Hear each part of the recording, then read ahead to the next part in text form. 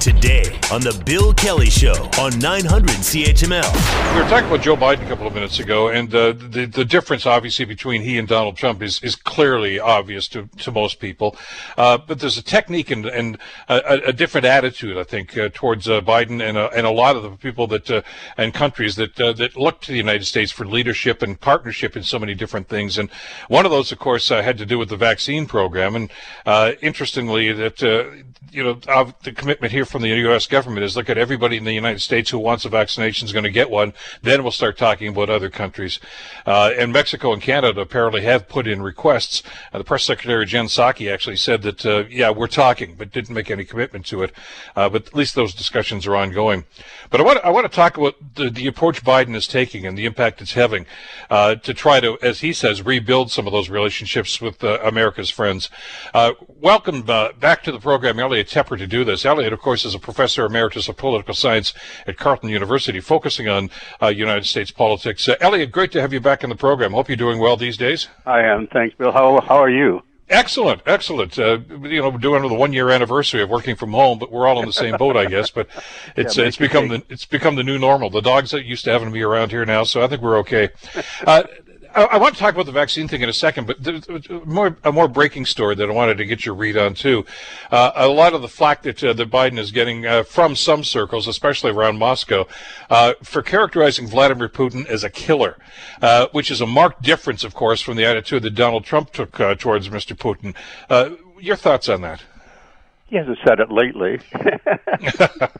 I think that's important.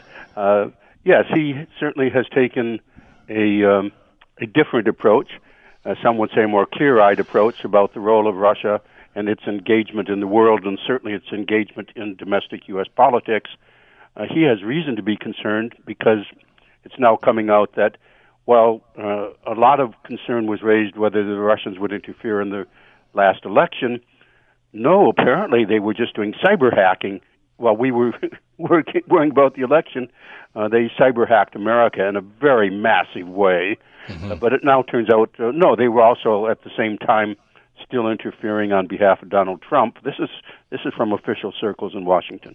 They were interfering, got right into Donald Trump's inner circle. They were also trying to create divisions within America over the various many issues that are there. They were just trying to undermine democracy. But they've also, of course, been playing a role in the world that leads people like candidate Joe Biden to call them killers. I think he was probably referring at that point to the situation of the poisoning of the Skripal, the use of Novichok to kill opponents or attempt to kill opponents around the world. Is he drawing a line here, though? I mean, I understand that wasn't recent, but I mean, it's come back now, and obviously Putin's already responded to it as late as yesterday, of course, throwing it back at the States and say, well, look at this country, the Black Lives Matter and everything. These guys get your own act together before you start making criticisms. But it's a marked difference. I mean, obviously we know about the relationship, or at least we have a pretty good idea of the relationship between Trump and Putin. But even previous to that, with the Obama administration and to a certain extent the Bush administration, they knew who they were dealing with, but there was rarely confrontation about that. I mean, there was always trepidation, but not necessarily confrontation. Is Biden taking a different tact? We'll have to see how it continues to evolve. Remember that Secretary of State Hillary Clinton in the Obama-Biden administration brought out a great big red button that said reset, wanting to reset relations between the U.S. and Russia. Russia exists as a power. There are many areas where the U.S. not only needs to work with them, but wants to work with an adversary, including Russia. But there's clearly going to be, I think, a tougher stance taken and a more consistent policy regarding how to deal with Russia coming out of the Biden administration than the totally inexplicable relationship between Donald Trump and Putin. You and I talked about that over the years, and the fact that Donald Trump, did they have something on him? Well, yes, they did, but that, not really. And there were commercial interests there. He really wanted to have a Trump Tower. Trump was going to build a tower, and he was going to give Putin the top floor, et cetera, et cetera. Those kinds of concerns are gone. How to deal with a resurgent Russia that is willing to use force in Syria, willing to really put itself out, even though they have a weak hand to play. Russia is not a strong power in objective measures, but they use their power very skillfully under Putin. We have the Navalny situation now, which Americans and around the world, but Americans care about the fact that Navalny, the opposition leader, has been poisoned and almost died from that. So I think the possibility does exist that the Biden administration may not call this time out loud Putin a killer. They will see him in a very clear-eyed fashion, and I suspect you will see some countermeasures against cyber hacking, pushing back. But remember, you also need them for things like signing on to the New START agreement, which the two of them did, for nuclear containment and missile looking after the missiles and so forth. So there are areas where there will be cooperation, but there's also, I think, going to be a much more consistent line about pushing back against egregious behavior. What are you hearing about what's happening in Russia, Elliot? Because we're hearing stories once again that Putin is, well, not the beloved leader that he would have us believe. Things are not going well, we're told, with the Russian economy. The sanctions that are in place there, I guess, are really racking havoc with a lot of people. And there's some concern, not necessarily that he's going to get booted out of office, but when leaders find themselves in precarious positions like that, they tend to go outwards and say, all right, I have to show you how strong I am, i.e. Syria and some other places like that. Is he trying to do that? In other words, deflect the attention away from what is happening at home for the Russian people to show how strong he is as a leader? He has actually faced serious opposition at home now through the nationwide. Remember, that's a very big country, bigger than Canada by far.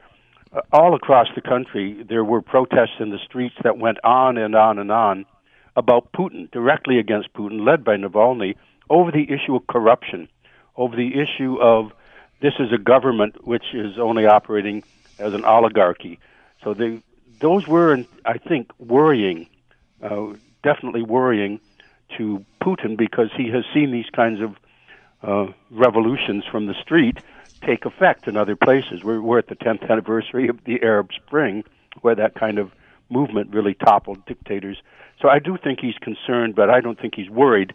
He has so much control over every aspect of Russian life now that with Navalny in jail and all these protests temporarily suspended, I think we shouldn't worry about him becoming more erratic. We should worry about him proceeding as he has been doing, systematically trying to reassert Russia as a revanchist power, the return of Russia to greatness, and using various inimical techniques to do so. But the dynamic has changed in Russia. I mean, as we were watching, behind the Iron Curtain back in the 60s, we didn't know anything about the political situation. We knew there was a Politburo there, and there would be a change in government just announced one day. Khrushchev is out and Brezhnev is in and stuff like that. Yes. The Politburo has decided. The oligarchs are running the country now, though, aren't they? And Putin really serves at their pleasure, doesn't he? Well, it's a symbiotic relationship. The pressure being put on Putin is the targeted sanctions under the Magnitsky Act, which are specifically designed to squeeze the people around Putin in order to squeeze Putin. He sees that. We all know the name of the game. However, Putin has demonstrated in a very dramatic fashion what happens to oligarchs who also defect. An oligarch who defects will end up naked in jail, dying on the floor in the middle of the night.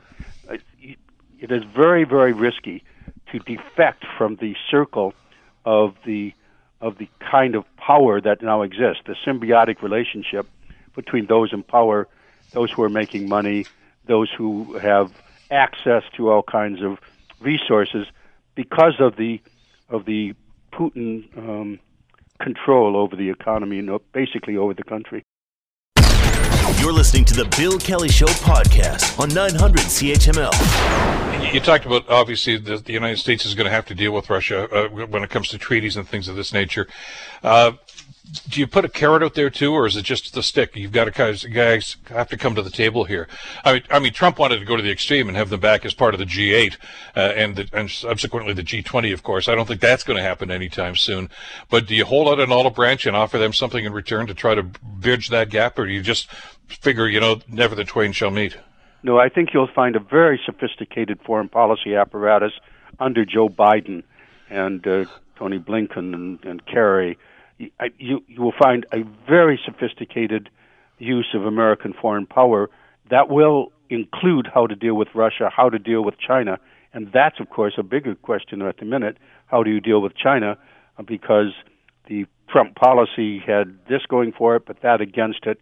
It's a very complicated situation when you have a Xi Jinping to deal with. The sophistication of the foreign policy apparatus that's being developed by the Biden administration is very impressive. That will include Russia. But also keep in mind that Russia is playing a weak hand very well. America is also weakened. It has a domestic internal situation which is a severe constraint on how the Biden administration can move going forward. They have to deal with the COVID crisis. They have to deal with a Republican Party that is just obstructionist in every possible way.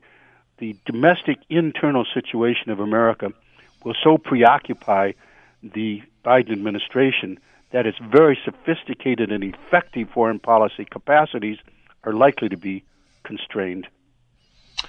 It's going to be interesting to see just how that rolls out. By the way, I'm glad you mentioned John Kerry. I wanted to ask you about him anyway. His official role in the Biden administration, of course, is the environmental guru, and he's well suited for that. But with his foreign experience, and especially as Secretary of State, you got to figure that he's at the table there too. Yes, I've been saying really there's 5 Secretaries of State in America, starting with Joe Biden himself, then John Kerry, who was Secretary of State, but he's also foreign.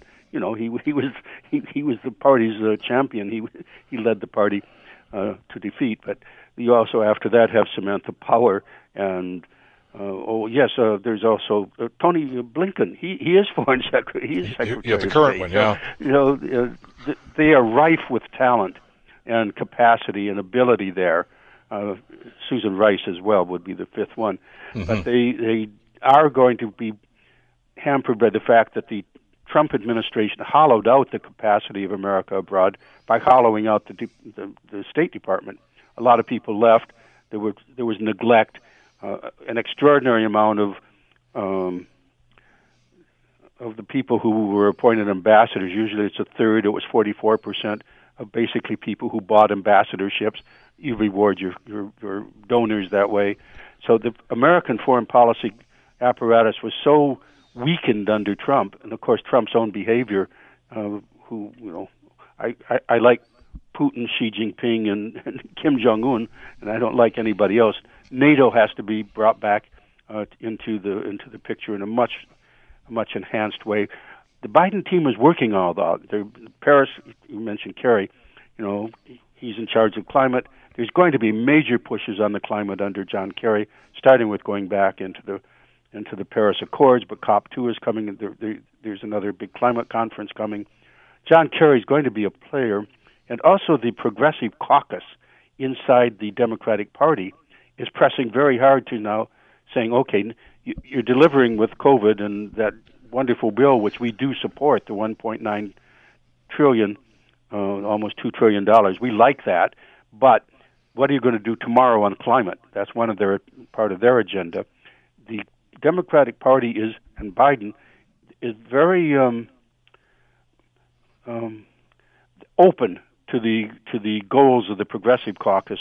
I think to a surprising degree, this is a much more transformative rather than transitional presidency under Joe Biden in the area of climate. Appointing Kerry as a key player, having a czar for climate is already something. But once again, they're going to be very constrained in what they can actually accomplish. I got about a minute and a half left here. You mentioned NATO a couple of minutes ago, and obviously there was an acrimonious relationship between Trump and the other NATO members. How difficult is it going to be to build those bridges, or are they simply going to welcome them back with open arms? Oh, I think He's probably weeping with joy behind the scenes at the change. Joe Biden believes in NATO, believes in multilateralism.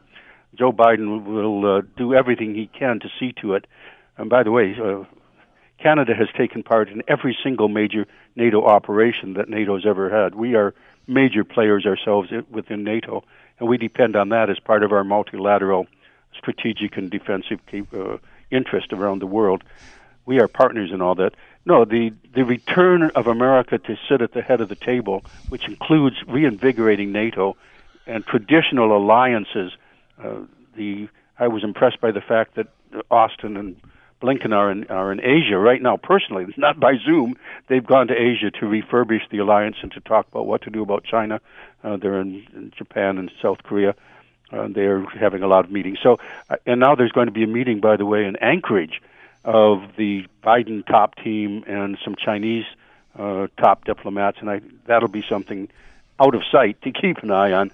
Mm-hmm. No, this is a team that wants to move vigorously to reassert America's role in the world, but that role was severely damaged by Donald Trump's behavior, pulling out, we don't want to lead, and by the lack of capacity either to regain the trust quickly that was squandered, but also just lack of resources because of what has to be done at home in America.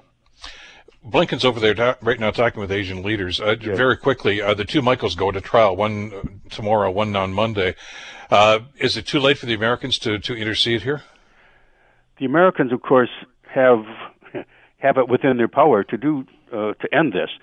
They can simply say, you're holding her because we want her extradited, and they say, we don't want her extradited anymore, and that ends the case. No, I think since we have limited time, the only way to end this, and you and I have talked about this over the years, they can withdraw the extradition, she can win in court here, or some kind of deal can be made. But ultimately, this is a bilateral matter between the U.S. and China. China has said, this is something we really, really, really want. We want Meng Wanzhou back. That's a bargaining card, and I'm afraid our people are caught up in that, even though Biden has said human beings are not bargaining chips. America has to cut a deal as the only certain way to bring the two Michaels home, because any other option might leave them in jail no matter what happens in the courts. Yeah, we already know what the verdict's going to be in those trials if they go that far. Never enough time in the trials. Exactly. Never enough time to cover all the stuff we want to in our conversations, Elliot. Always grateful for your time. Thanks so much for this today. Yes, Bill, call anytime. You betcha. The world keeps turning. You bet it does. Thanks again. Elliot Tepper, of course, Professor Emeritus at Carleton University. The Bill Kelly Show, weekdays from 9 to noon on 900 CHML.